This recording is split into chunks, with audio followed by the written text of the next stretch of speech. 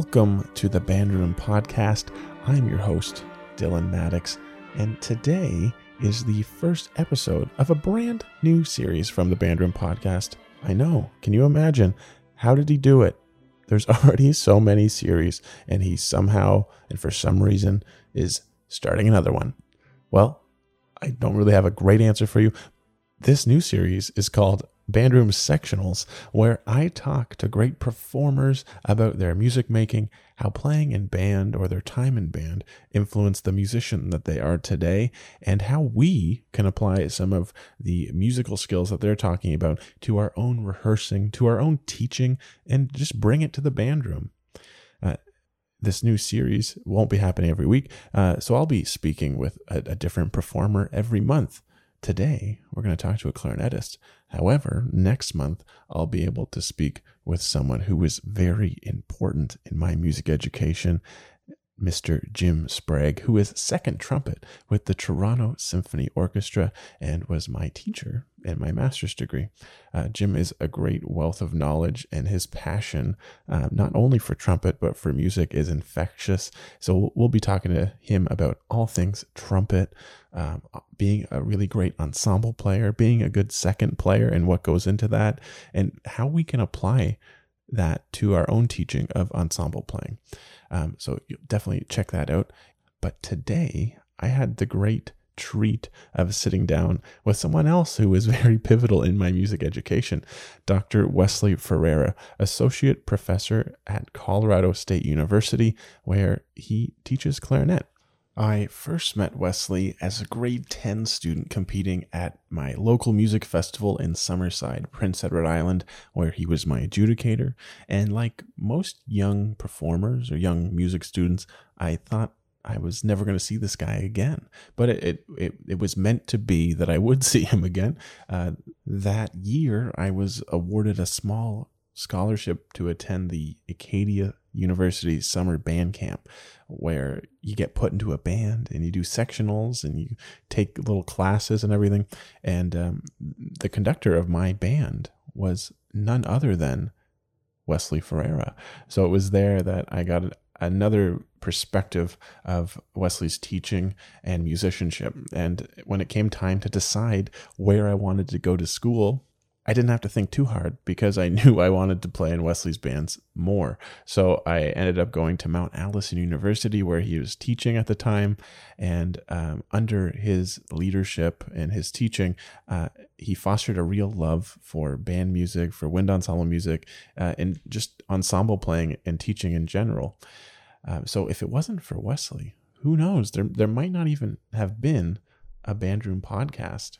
At the time when he was teaching me, he was quite a young professor. I won't say how young, but now as I find myself a young professor, I often think back to those days at Mount Allison and how lucky I was to have him as an example of how to be as a young professor.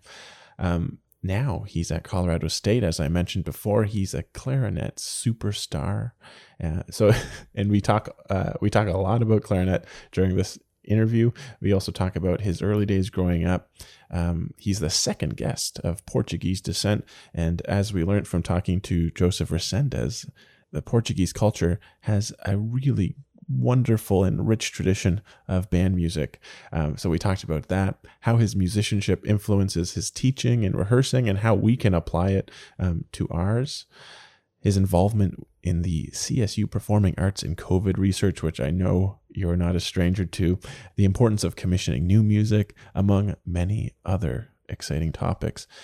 And if that isn't enough, we recorded a really great bonus episode where we talked about some funny stories from our past, and Wesley, for the first time ever, shares a story that he's never shared before. And all I will say is it involves cats. That's all I'll say. And you can hear that bonus episode if you become a Patreon subscriber, where you can support the Band Room Podcast, helping to offset the various costs that come with running a podcast. So you can check out what we have there already at patreon.com/bandroompod. And you can become part of the community. There's certain incentives that you can get in return, behind the scenes looks, the bonus episode, a monthly Zoom hang with myself and a special guest, which hasn't happened yet because we don't have any subscribers. So once we do get some subscribers, happy to have those monthly Zoom hangs. But there's a number of other things, including Band Room merchandise. So think about it. It would be a great help to the podcast. And before we get to my conversation with Wesley, please do me a humongous favor and head over to iTunes, Stitcher, Spotify, or wherever you listen to podcasts like this one, and give the Band Room Podcast a rating and a review, because this really helps get the word out to others. And I want to thank those of you who have made an effort to go do that. It's been really great the last couple of weeks having someone leave a new rating, a new review. Thank you so much. It's greatly appreciated. And thank you for doing your part. So without further ado, here is my conversation with Dr. Wesley Ferreira.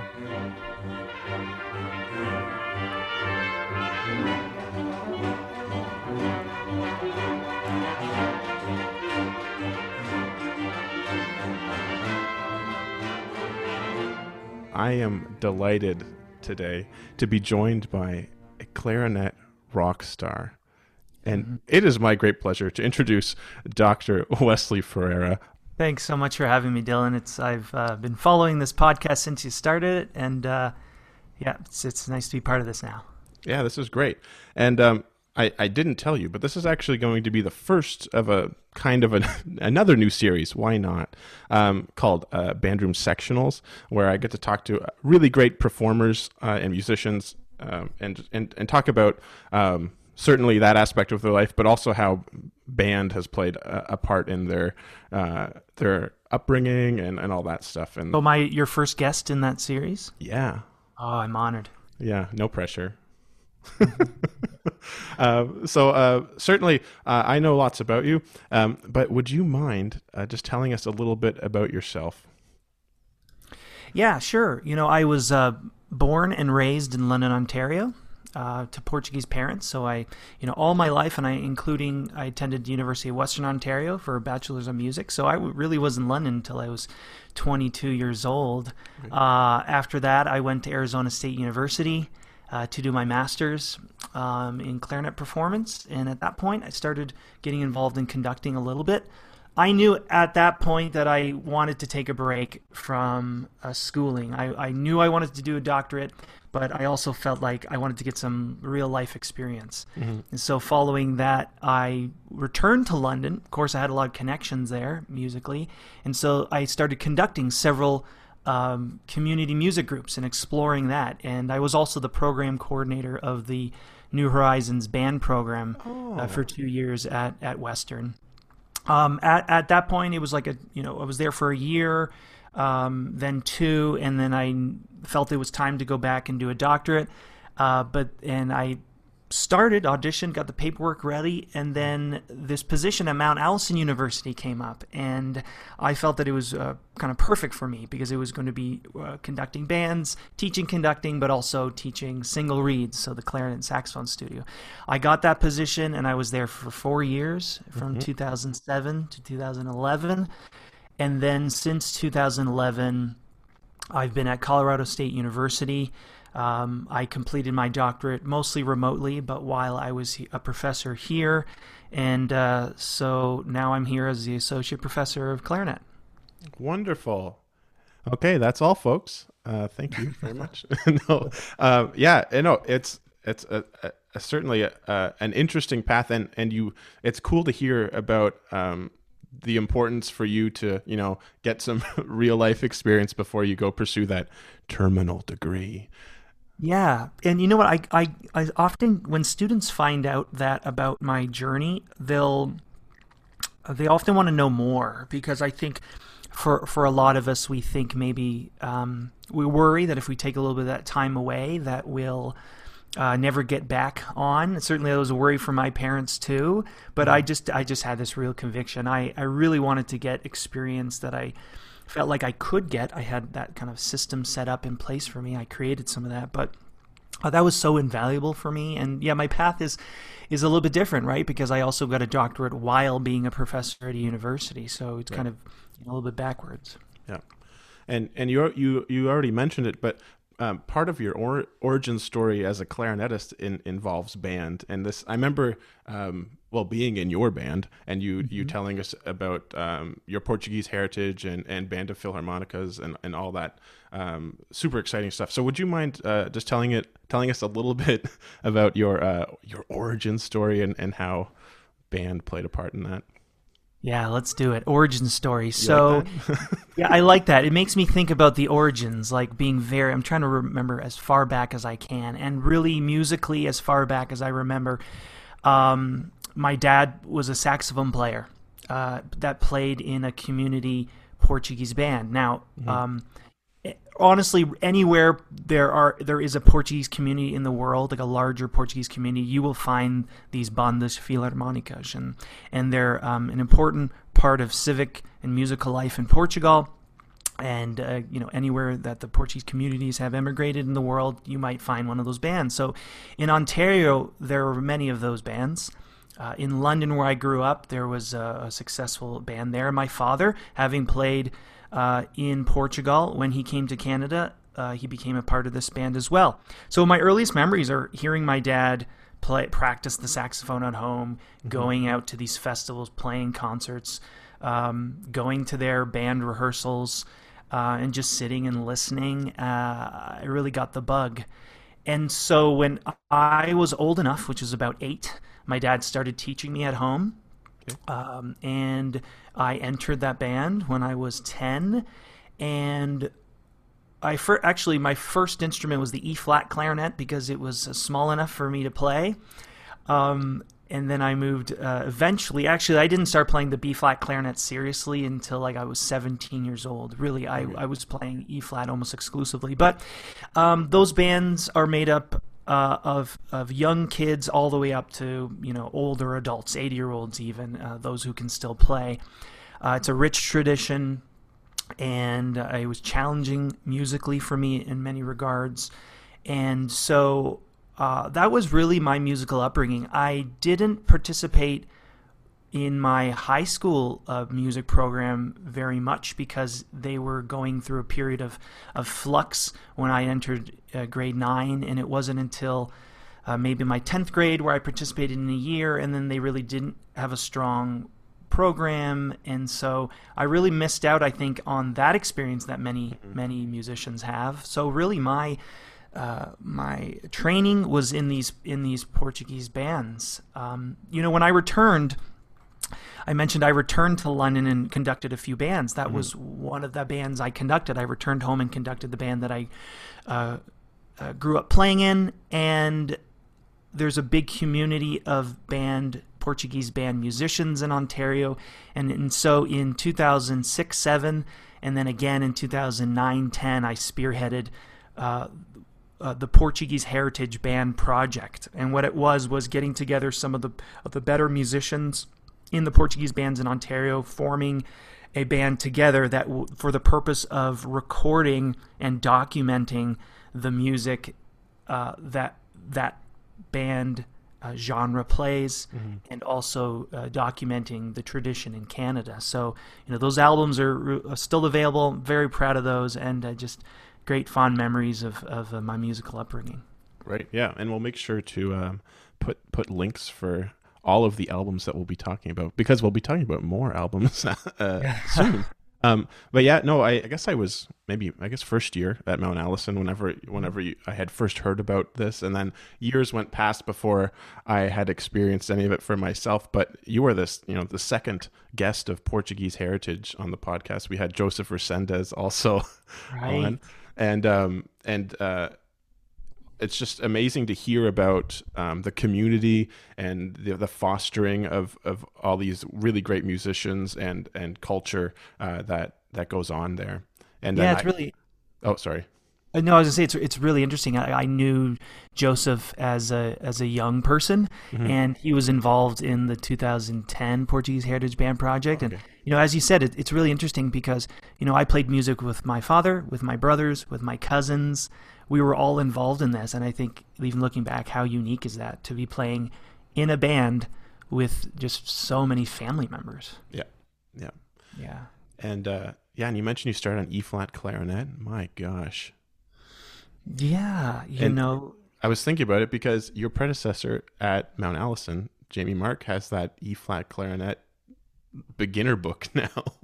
He does. I saw that. That's such a great resource. Actually, my young daughter the other day, she's been asking to play the clarinet. She's 5 years old. Oh, wow. And we were like, my wife and I, who's also a clarinetist, who of course we were like, yeah, are you serious? Okay, she's 5 years old, so we got out one of the E-flat clarinets that we have, and It was great. She was like she could play 2 notes by the end of the day, and like had a good embouchure. So maybe there's something there, but definitely, obviously the E-flat clarinet, smaller. You can kind of important thing about the clarinet, you got to cover the tone holes. So you need smaller tone holes for smaller fingers. Yeah, I can't wait for it. The Ferreira family band. This is going to be amazing. All E-flat clarinets. What a joy. Yeah, what a treat. And I think a lot of people now know you as professor of clarinet at Colorado State University. And we already talked about your conducting, but when I first met you, I think it was actually as an adjudicator for when I was like in high school. So I remember that. I think it was at the West Prince Festival or the East Prince Festival. East Prince. Yeah, East Prince in Summerside. I remember I think I stayed 2 full weeks in PEI. I think I did the East Prince first and then the West Prince after. And then I remember distinctly remember you. Yeah, I remember this was like you just displayed a lot of confidence as a trumpet player, really curious in what I said. And I remember thinking at the time, of course, as a band director at Mount Allison, I was like, I got to figure out if this Dylan wants to go into music and how he can come to my school. So, well, you worked your magic, my friend. Oh, my magic. Okay, let's talk about that. Yeah. But anyway, but beyond that, I guess I really knew you as a conductor first, and you talked about that kind of early experience conducting the Portuguese bands. And I was wondering, how do you find that your musicianship as a clarinetist influences your conducting or band as a band educator? Actually, in incredible ways. And I can talk about both, but it's almost mostly the other way around. Like, I feel like my experience as a conductor and a band educator has done amazing things for my clarinet playing too. But so as a clarinet player, how I approached working as a conductor with bands, I had a lot of emphasis on phrasing. That's something that's of course really important in music. Sometimes it's not always talked about in the band room setting, right? Like really teaching phrasing. And so I had a good understanding of how to phrase, and always instilled that in my bands or my students. I thought a lot about color. As a clarinetist, we have a variety of colors, and so the band also has a variety of colors, and that palette, thinking about how to bring that out, telling a story. So as a soloist, often, even if you're playing as an unaccompanied soloist, it's all about you. Like, you really have to tell a story. That's something that's on the top of my mind as a performer. That was something that I wanted the ensembles that I conduct to also be able to emit or tell a story, connect with an audience. I think being a clarinetist, I had an understanding of the challenges of wind playing just across the board, and what makes expression through wind, through air, being able to offer instruction and suggestions to students. Other things like maybe the insistence on intonation, because that's something that I think about as a clarinetist a lot. And then as a conductor, now what I've brought to the clarinet side is just improved ears. I mean, there's nothing like being in front of an ensemble, and then when you stop the group, everyone waits. It's like, what do you have to say? You have to have your opinion. So, just really activating my ears on the podium has helped me as a clarinetist. You think a lot as a conductor about the various parts and being able to hear multiple parts at the same time and how they're interacting. Yeah. So I've improved in my clarinet playing, being able to play my part, but being able to hear many other parts at the same time and understanding how my part can fit. And, other little things I think, like being able to fit my sound into a trumpet sound or into an oboe sound. That's something that I think a lot about as a conductor, the blending of sounds and colors. And so, I've received just benefits on both sides. Yeah. Yeah. And it was, I'm so glad you said all of that.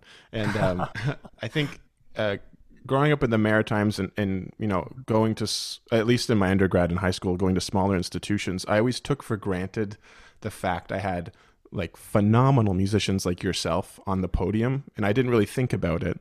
And it wasn't till I decided that I wanted to explore conducting and being maybe more a band educator side of my career that I began to realize how important your musicianship on your individual instrument, whatever it is, will be you as a conductor. Because if you don't know how to practice your instrument, you don't know how to rehearse.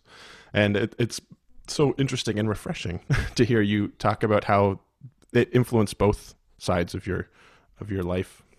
Yeah, it's so huge, where I'm often telling my students here, especially music education students, and I feel so great about being at an institution here at Colorado State. Our music education faculty is amazing. They're so supportive of what the applied faculty do, and we're also so supportive of their program. It's a demanding program. They hold their students to the highest standards of musicianship, and that's something that all of us applied teachers or teachers who are teaching the instruments also have. I think music education students should be the best musicians.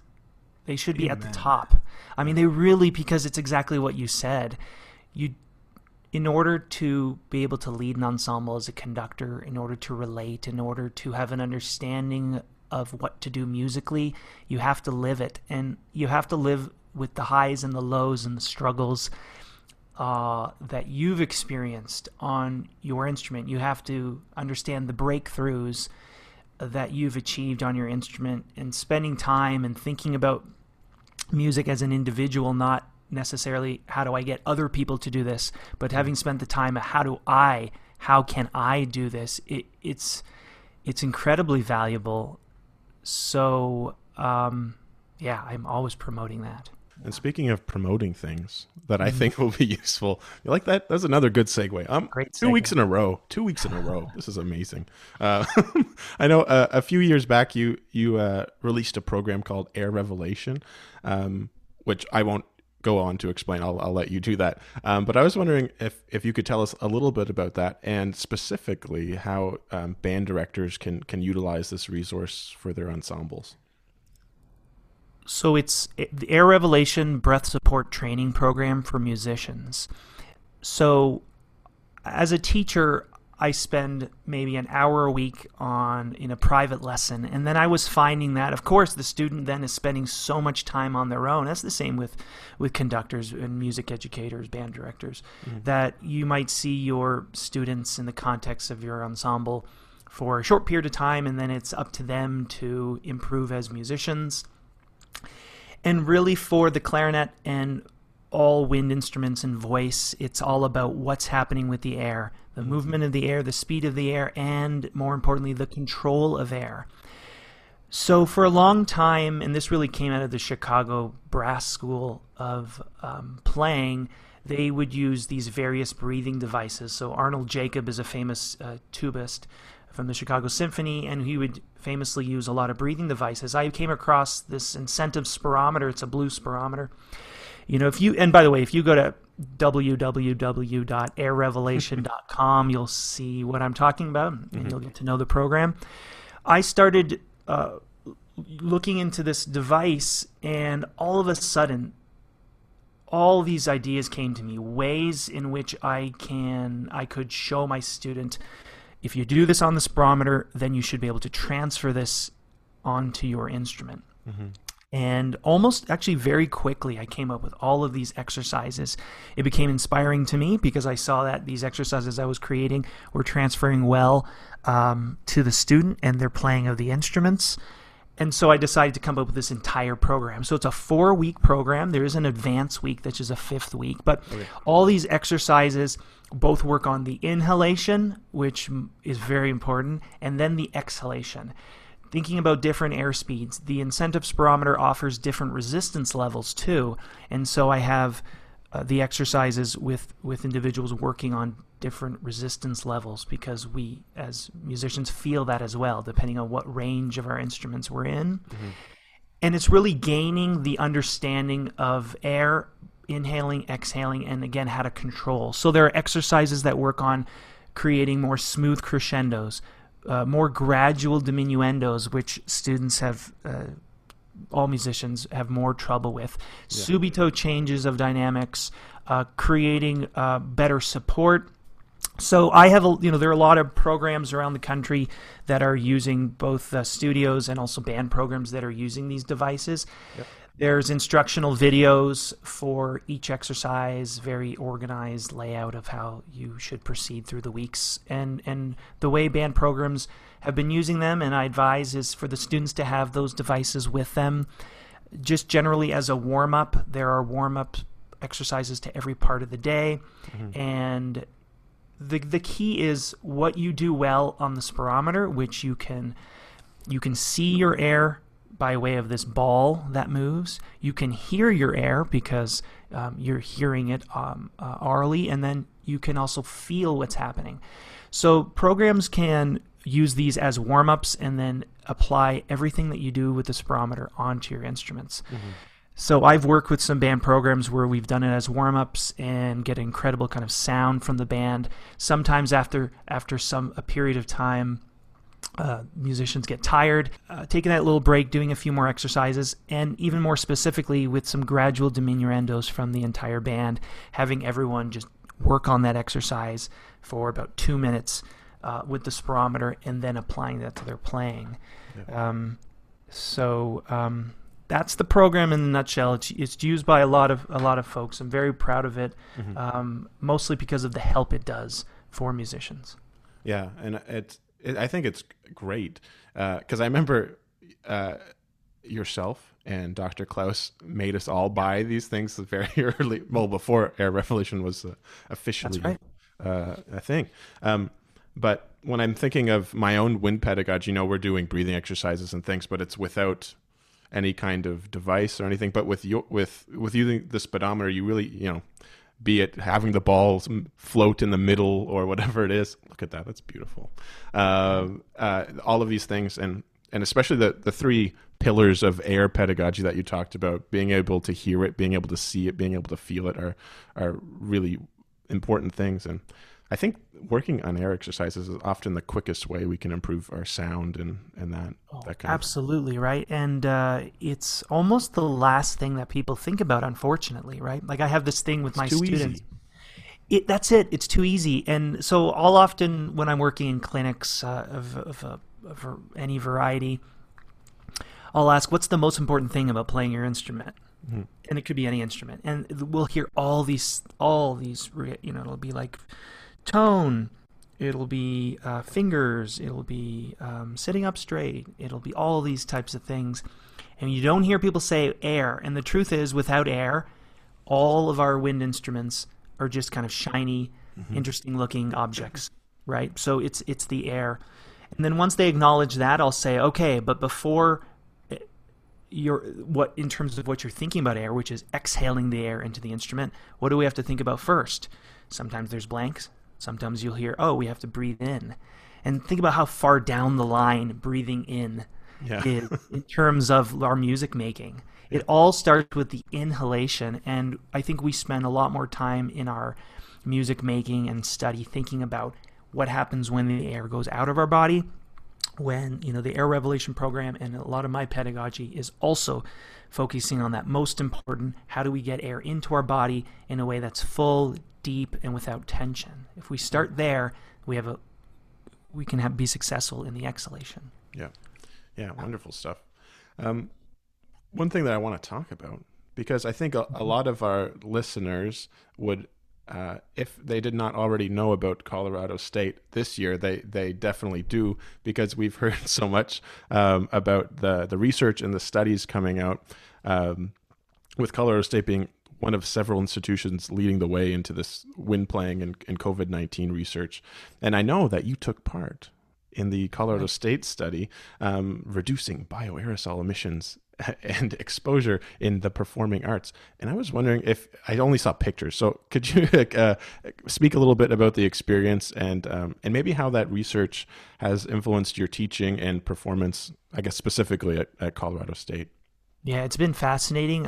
It's been great to be a part of the project in a small way. We're really fortunate here at Colorado State University to have incredible researchers and also facilities to be able to partake in these tests. We got involved in it earlier. It's a multidisciplinary team it's being led by John Volkins, who's a professor of mechanical engineering, also with our director of the School of Music, Theater, and Dance here, Dan Goebel, and our director of bands here, Rebecca Phillips. They're all involved as lead researchers. They have this chamber that I entered into, completely covered in head to toe. I think you saw the pictures. And then I had to play on my clarinet several different exercises.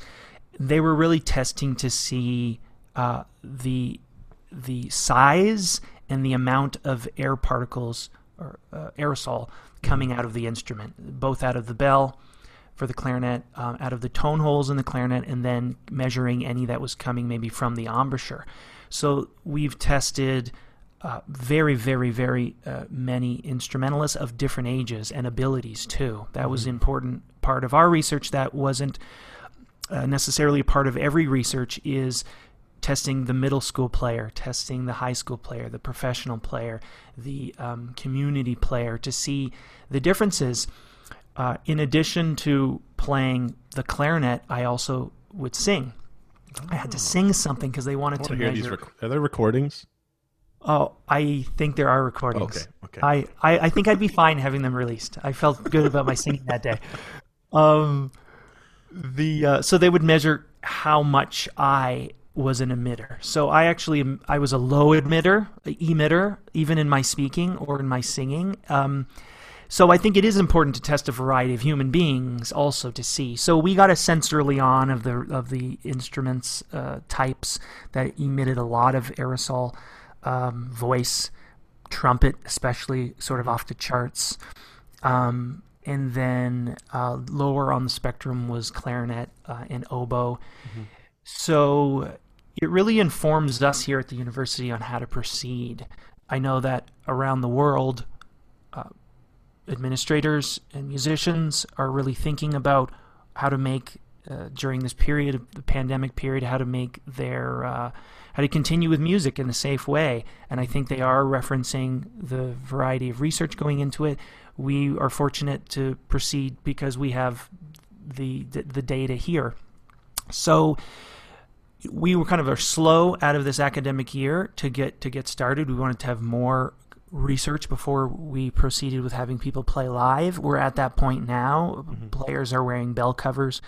We have limited musicians in a room. We also did testing here in our spaces to see the timing and the rate of exchange, how long it took to clear a room, using HEPA filters in rooms when we can. The types of things I think people are using right now. But it's been It's been great to be a part of that process because I feel like, and we feel here like we're part of the solution and part of helping others. Yeah, no, I think we're all immensely grateful for the work that you're doing and the work that your colleagues are doing as well.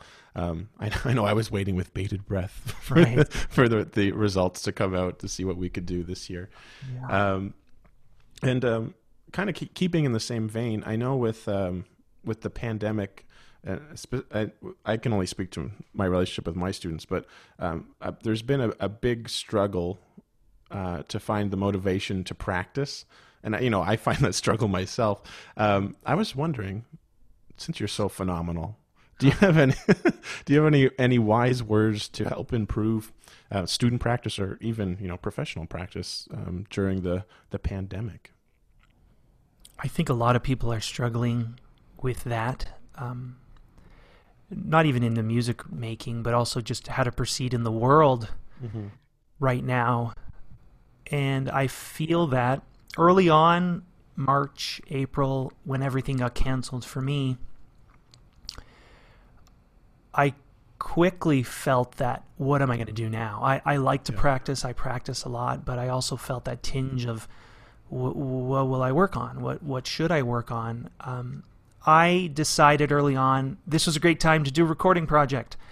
I was thinking for a long time about a solo recording project of pieces, unaccompanied pieces, but pieces with electronics too. Okay. And so that was invigorating for me, thinking about that project. So right away, I picked up those pieces. I recorded this summer in August. I finished that recording process in December. But then here I am now in January. Again, I'm back to nothing on the horizon. I just finished that project, and what next? So I'm that question that you pose is hitting close to home. I think for students at various points in their study, they're going to feel the highs and lows, right? They still have these juries to play. They still have the weekly lesson, that they have to at least demonstrate some progress on. So I think for them, there's at least that. But how do we keep motivated? My first thought is there's a lot of different personalities. We're so different as humans, right? What might work for me may not work for someone else. So whatever I offer here, hopefully it'll make an impact with someone. I think creating those little projects for yourself are good, or those little goals. Whether it's a full-scale project or like I'm going to record myself just for myself, this etude, or I'm going to set a goal to practice these many days in a row, or I really want to play these 4 scales really well. Thinking maybe smaller. I think some of the difficulty with the pandemic right now is we're all almost paralyzed by this big picture. We see the world is kind of stopped. Life as we know it has stopped. We don't really see an end point, and so that can be scary. And so we're almost paralyzed by this big picture, like we're not, what happens next? I think the best thing to do is focus local, to yourself, to your family, to your community, and be in control of what you can control right now. And so I think it's the same with music. It's, what can I control right now? What am I like as a person? Do I get more motivation if I can play with someone? Can I set up a weekly something with someone in a safe way? Can I find inspiration in places maybe that I haven't looked before? Maybe some people have more time to read, more time to be on YouTube perusing, finding those inspirational videos. I think it's different for different people. I think first the desire has to be there. Yeah. I think it's easy when you are not sure about your place as a musician to give up and to say, I'm not good, I don't feel like it. But if you think back about the reasons you love music, what is it about being in music that you love? And going back to those moments and thinking about the things that inspired you and that moved you and trying to have more of that in your life at this point, I think can only be beneficial. Mm-hmm. Yeah, no, for sure. And I think for me, I'm always, well, not always, I'm trying to remind myself that this is for a time, hopefully.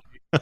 And that, we will be back, and also you talked about building projects, and I think we can't forget the importance of the arts even whenever we don't want to do the arts. Maybe when we feel so beaten down. But like you said, everyone's different, and some people aren't self-starters and maybe need to be pushed more, or maybe it's just time to take some time off. And that's okay too. I think sometimes we feel the pressure that we should be doing things, and of course, maybe during the pandemic we're spending more time on social media too, because there is more time, and social media gives you just a perspective. If you scroll through a feed and you're seeing 10 people who are doing interesting projects, we don't see the 100 or the 200 that are struggling. And seeing what everyone's doing may make you feel inferior in terms of I don't have any motivation right now, I can't do it. Just know it's okay. You may never get this time again in your life. Yeah. That it's okay, and people are saying it's okay to not to not be well, but also to not be going crazy. But you brought up a good point, Dylan, which is this is temporary. I think we all believe that. And the good thing for students is that they have a future. And I think being a student, part of what happens naturally is that you're forward-looking, you're future-looking, right? Students are inevitably looking to, what am I going to do with my life? What am I going to do once I graduate? That in itself might be motivation to keep going, but also to say, what I do now is going to impact what happens to me in the future. And so I think as I've been speaking to students, they understand that, and I've sensed that kind of gets them going too, to think like I really do have to keep progressing here, because this is my chance in this moment to learn, to develop, and what I do in this moment is going to impact what happens in 2, 3, 4 years down the road, when hopefully this is just a bad memory. Yeah. Period of time. And one thing I forgot to mention was, speaking of social media and motivation, Dr. Ferreira does these wonderful clarinet survival tips, and I think you're 90 or you're close to 100. Yeah, I'm about to get to 99. So I do musician survival tips that are just geared more towards general musicians of any instrument, and then I do clarinet survival tips too. I started that in 2016, and every Tuesday, I call it like a tip Tuesday. Every Tuesday I put one out, and I'm almost up to the 100 mark. Wow. Yeah. So if you haven't checked it out yet, go check it out on his Facebook page. There's a great back catalog for you to experience and catch up on. So there's so many things I could talk about, and all the great things you're doing at CSU. And one of those things is with the wonderful Janice Starling and the Lift Clarinet Academy. So I was wondering if you could tell us a little bit about the academy, as well as what's happening this year. It's the Lift Clarinet Academy. We started in 2014, and Dr. Janice Starling, who teaches at Western, we've been good friends for many, many years. We were at Arizona State University together. And in 2014, we started the Lift Clarinet Academy, which is a 1-week summer program for college students. It's really based on developing as a clarinetist and as a musician. It's mostly geared towards pedagogy, with a lot of performance involved. A few years after I started Lift Clarinet Academy, then I started the Junior Lift Clarinet Academy. And that's for high school students. So it's great because we really get really talented high school students from around the world, really, who take music seriously, who take clarinet seriously, and some who take it seriously but may not go on in music. Last summer, we had to cancel as people weren't getting together. I believe this summer, unfortunately, we're not going to be able to offer it as well. We thought about moving it online, and of course there's so much online education now, but we really wanted to be true to the spirit of what we do. For anyone who's attended the Lift Clarinet Academy, it's like a real family atmosphere. There's learning happening, but it's in an incredibly safe space, and people leave the program really feeling close, not only to the professors and the performers that we bring in, but to the fellow students, and that's kind of networking that they continue on into the future. I think there's a little bit of online teaching fatigue, I think, even from students. Yeah. And it just wouldn't do the program and what we believe in and how our philosophy to just be another online program. It's not what we do. So, but I feel, hopefully like most people, pretty confident that I think the following summer, with the vaccines coming out, that we'll be back, and we will be back. And I'm really starting to miss that interaction that I have with the students in the summer and everything that we put forth with that program. Great. And when it is back, make sure to check it out. I mean, programs like this are very, I think, vital. Well, not, I don't think, I know, are very vital to a musician's growth outside of being at university. And there's some of the most kind of life-changing, inspirational moments have come from programs such as that. Yeah, it's so true. That it's so invaluable. I talk to my students about going to the summer programs where you just expand your world, right? And you say it's life-changing. I met my wife at one of those summer programs, and so it certainly changed my life a lot. There you go. So if you go to Lift Clarinet Academy, you will be promised a spouse. For an additional fee. Okay. It's the higher package. It's the clarinet study and the matchmaking package. Oh, wonderful. Yes. Right. Great. And whenever we were talking about, motivation and keeping, I don't want to say keeping busy during the pandemic, but you talked about projects, and one project that I've just enjoyed so much following, and I think I teach clarinet students, so I'm always like, hey, check out this video of my past teacher. Has been your guitar and clarinet duo, Jaka, and I was wondering if you could speak about the duo, how it started, and what you've been doing, what's coming up, and all that stuff. Thanks. Yeah, it's such a great part of my musical life, Jaka. So my duo partner is Jackson Williams. He's a guitarist. We met. It's actually a funny story. I was set to record a piece for clarinet and guitar that I commissioned. It was going to be recorded at Arizona State University, where I had a great connection there, of course, as a student, with the guitar professor there. At the time, I was the clarinet professor at Colorado State University, so I'd been here. A couple days before the recording session, he informed me that he had a serious hand injury and he wasn't able to record. Now, of course, I had the studio booked and the flights and the hotels, everything. So I was really in a bind, but he said, I'm going to get my best student on this for you. So, of course, not knowing what to expect, right? Like, how's anyone, let alone a student, going to be able to learn this music? So I connected with a student. We're close in age. I started teaching university young, and he was older, but he was doing his graduate work there. When we got together, it was honestly like just incredible connection musically.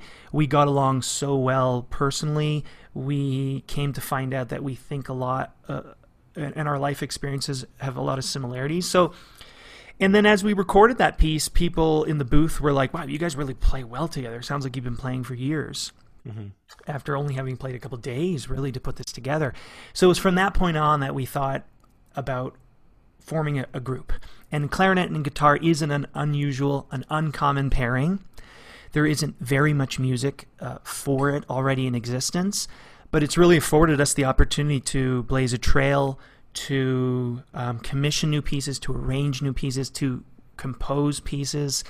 It's unlike being in maybe a traditional chamber ensemble like a string quartet. We don't have that burden of having to live up to a legacy or to play certain pieces or to compete with many other groups. And so we have a really great amount of freedom for creativity.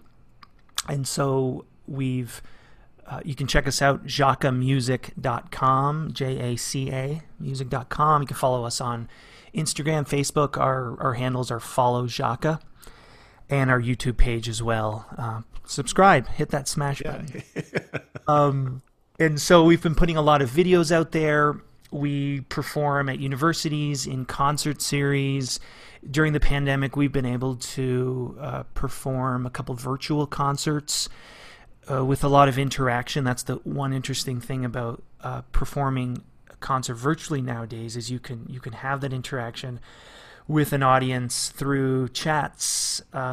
We've had them suggest pieces for us, and so that's been a lot of fun. So we've been spending the time we've had a lot of our concerts canceled. We hope to pick those up again post-pandemic, but we've been spending a lot of time thinking about how to connect with our audiences and fans. We've since started a blog. We have a newsletter that anyone can sign up for on our website. So we think a lot about what we put out in the world, connecting with audiences both musically and in the extra things that we do. Yep. Including an emerging composers competition that we have now, including one of our foundations. We have the Jaka Cultural Exchange program that people can both donate to and buy items from our online store that will then take 100% of those proceeds and donate to an underserved arts community. So it's just been a great creative outlet, both musically and in terms of making an impact on the world. Yeah. No, yeah, it's really wonderful. And I know you already said hit that smash that subscribe button, but you really should. There's so much really great content there. Music that is impressive, music that is you very early on in our conversation you talked about phrasing and how important that was, and that's actually the main reason I use it when I get my students to listen. I think there's a beautiful Debussy recording that you did that I'm always listen to this is how you lead my friends. That's nice of you. That's nice of you. But yeah, so please go check out Jaka.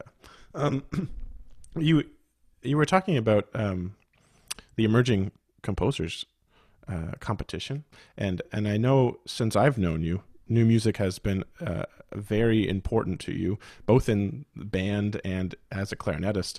So I was wondering if you could tell us, why is it important to you, and how do you go about forging those connections with composers? Oh, yeah. Dylan, do you remember that we played a premiere work? I brought in that young composer from Harvard, and we played... Yeah. Nick DeBerardino is his name. And it was about waves. It had the That's word... right. Yeah. That's exactly right. And we brought him in, and we performed that work, and that was really meaningful. I think why I'm so interested in new music and working with composers is because it's very meaningful to me, because I think we should all be thinking this way as well. We live on this earth for a short period of time, and the people that we come in contact with, either directly or even indirectly, these are the people that we live with. These are the people that we are on earth with. Mm-hmm. And we have the opportunity to interact with them and make an impact on their lives. So I'm really interested in the music of today and what current composers are doing. So much attention is given to works of the past, and rightfully we've kind of filtered down some of the best works, and so we want to perform those, sometimes to the detriment of music of the present.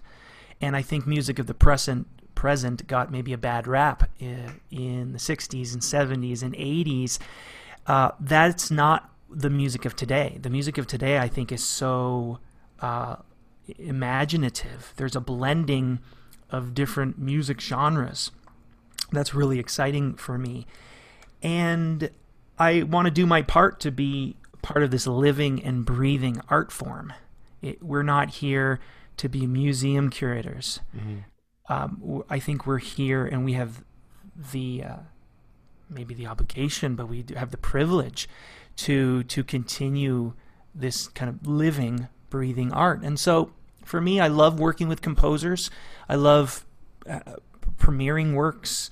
I enjoy, of course, commissioning works, because in that way it supports the livelihood of composers too. I love promoting new pieces that I think are worthy, that people don't know about. Several of my albums, clarinet albums, have new pieces. Some were commissioned by me. Some have been in existence for a long time, but just not many people know about. Mm-hmm. So, it's a big thing of what I think about, and that's a little bit of the background about why I think it's so important. Right. No, it's really great. And you talk about, I guess it's our way as artists, not so much creators in the sense that we're composing, it's our way of participating in that creation process.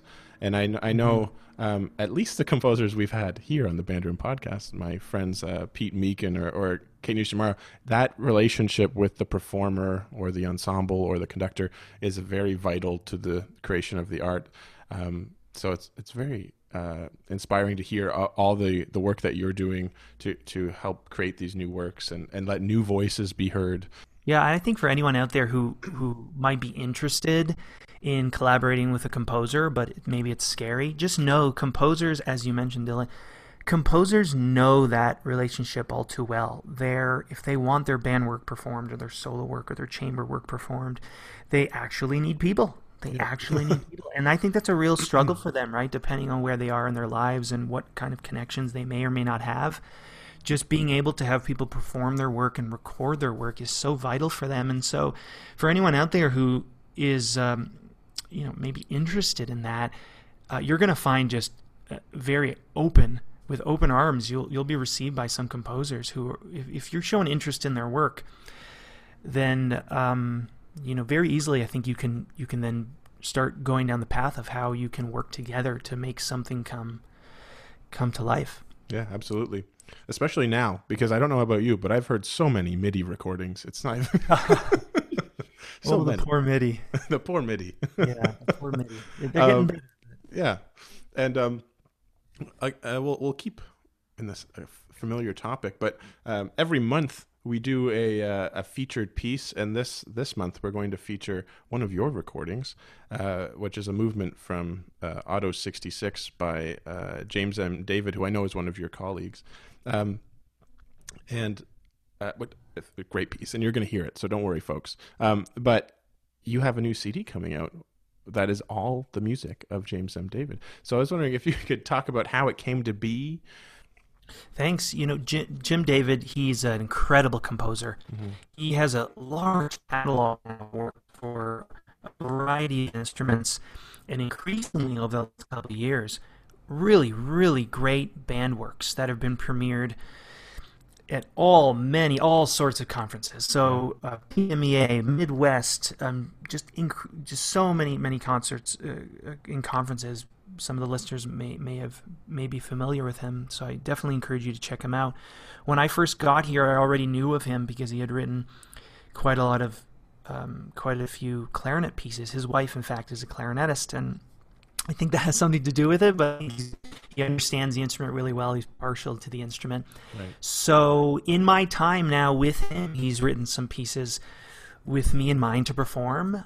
He's written pieces for the clarinet for other individuals, other ensembles, and I really just love his music. It's modern, it's got a unique voice, it's got a style that's all his own, and I feel like I understand it. It fits my style of playing as well.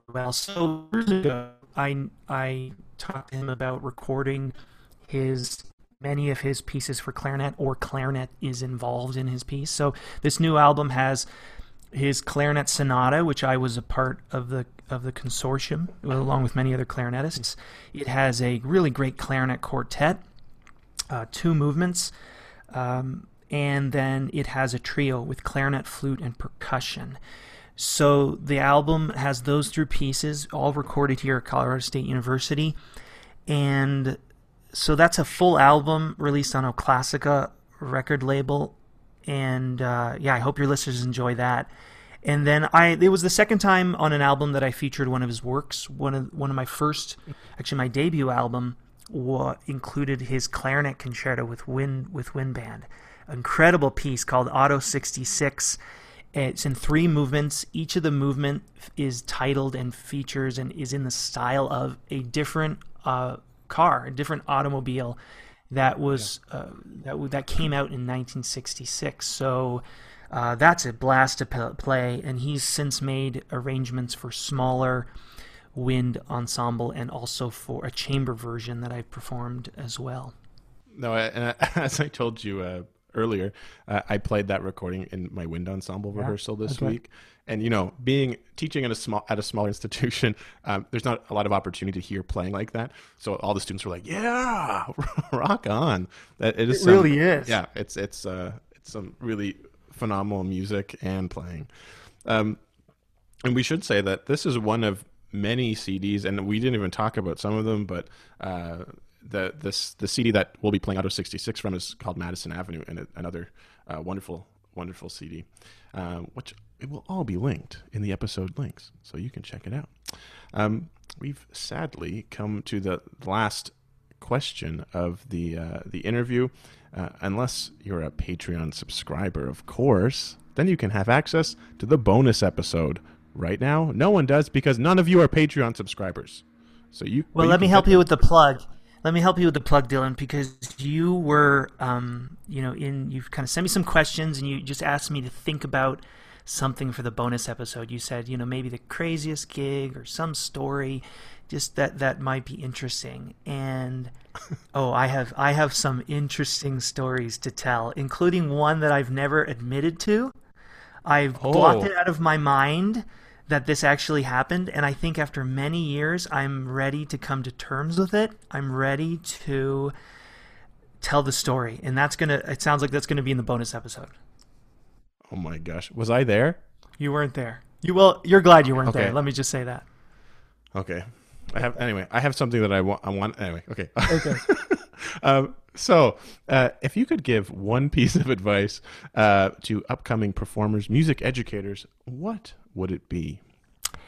So I think it's to find that aspect of music that you're passionate about and include that in your music making, your current and future music plans. So find that thing that's unique to you. Find that thing about music or about the arts that you really are passionate about. I think we, growing up, have this idea that our careers have to be a certain thing, or our life with music has to be a certain way. It has to involve this type of career, or it has to be a part of your life in this way.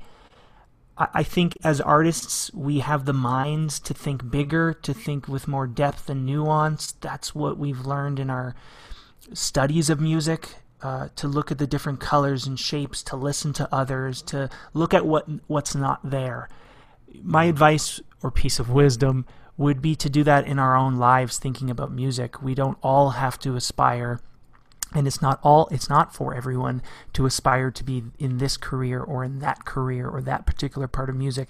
What's unique to you is what makes you authentic. It's what attracts others to you. And that could be the type of music you want to play, how you say the music, what ensemble or what group you want to perform in. I think that's the thing we should think about, because that's what excites me when I listen to musicians. Do they have something to say? Does it seem like it's really a part of them?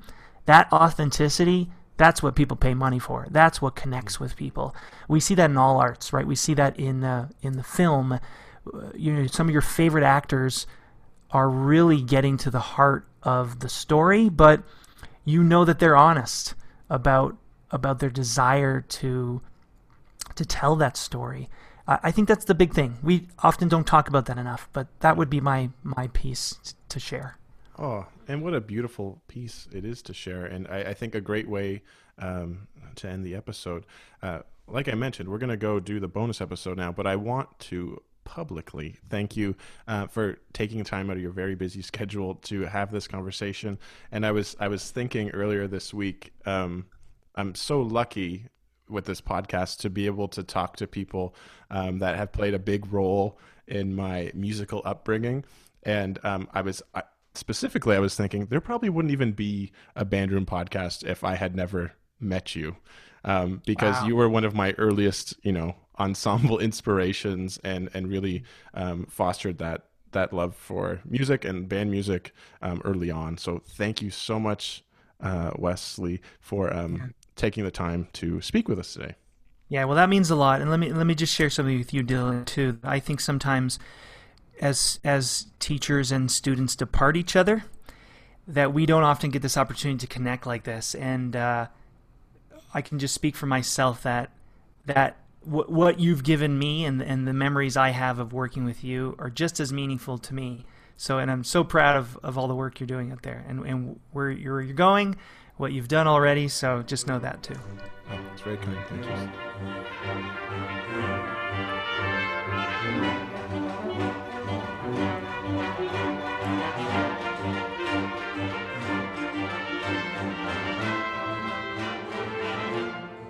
Every month we do a featured piece and composer, and because today's guest has so many phenomenal recordings, I thought, why not feature one of his recordings? So we will feature Wesley Ferreira's recording of Auto 66, which is a clarinet concerto by James M. David. Here's a little bit about the piece in Mr. David's own words. The automobile, perhaps more than any other piece of technology, inspires strong emotional reactions in people, and certain cars seem to transcend their role as means of transportation to become works of art. My Clarinet Concerto is about 3 such vehicles that were built in 1966. They were chosen for their historical significance, physical beauty, and ability to inspire their owners. Further, all 3 cars have different national origins, which allowed me to draw from the native music for each. We will be playing the 3rd movement of this concerto, but the first movement is the Lamborghini. The second movement is Mini Cooper S, and last but not least is the Pontiac GTO, the first true muscle car. Many forms of American music are on display, from funk to metal to hard bop, with a special nod to the legendary Artie Shaw. Percussion plays a crucial role as the famous Amen break takes on several different guises. This work is dedicated to my father, who taught me to love cars and bands, and to my wife, who taught me to love the clarinet. Here is the 3rd movement of Auto 66 GTO by James M. David. It is performed by clarinetist Wesley Ferreira and the Colorado State University Wind Symphony, conducted by Christopher Nicholas.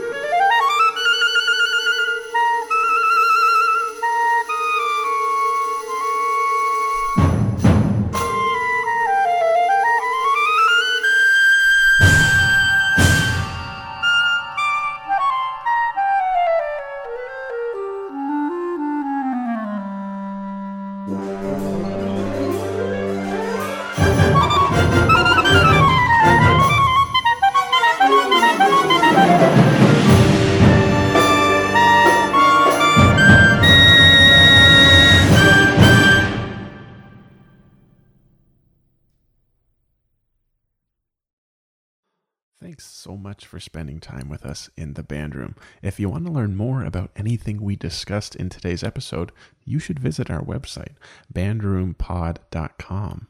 If you like what you heard, make sure to subscribe to the Band Room and give us that rating and review, and maybe tell a friend how much you enjoyed it.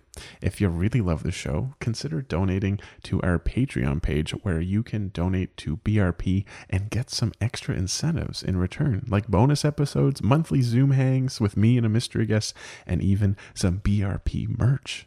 Speaking of another way to support the podcast, you could buy some BRP merch, helping to offset podcast hosting costs and investments into new equipment so that we can continue to bring you great content and great people.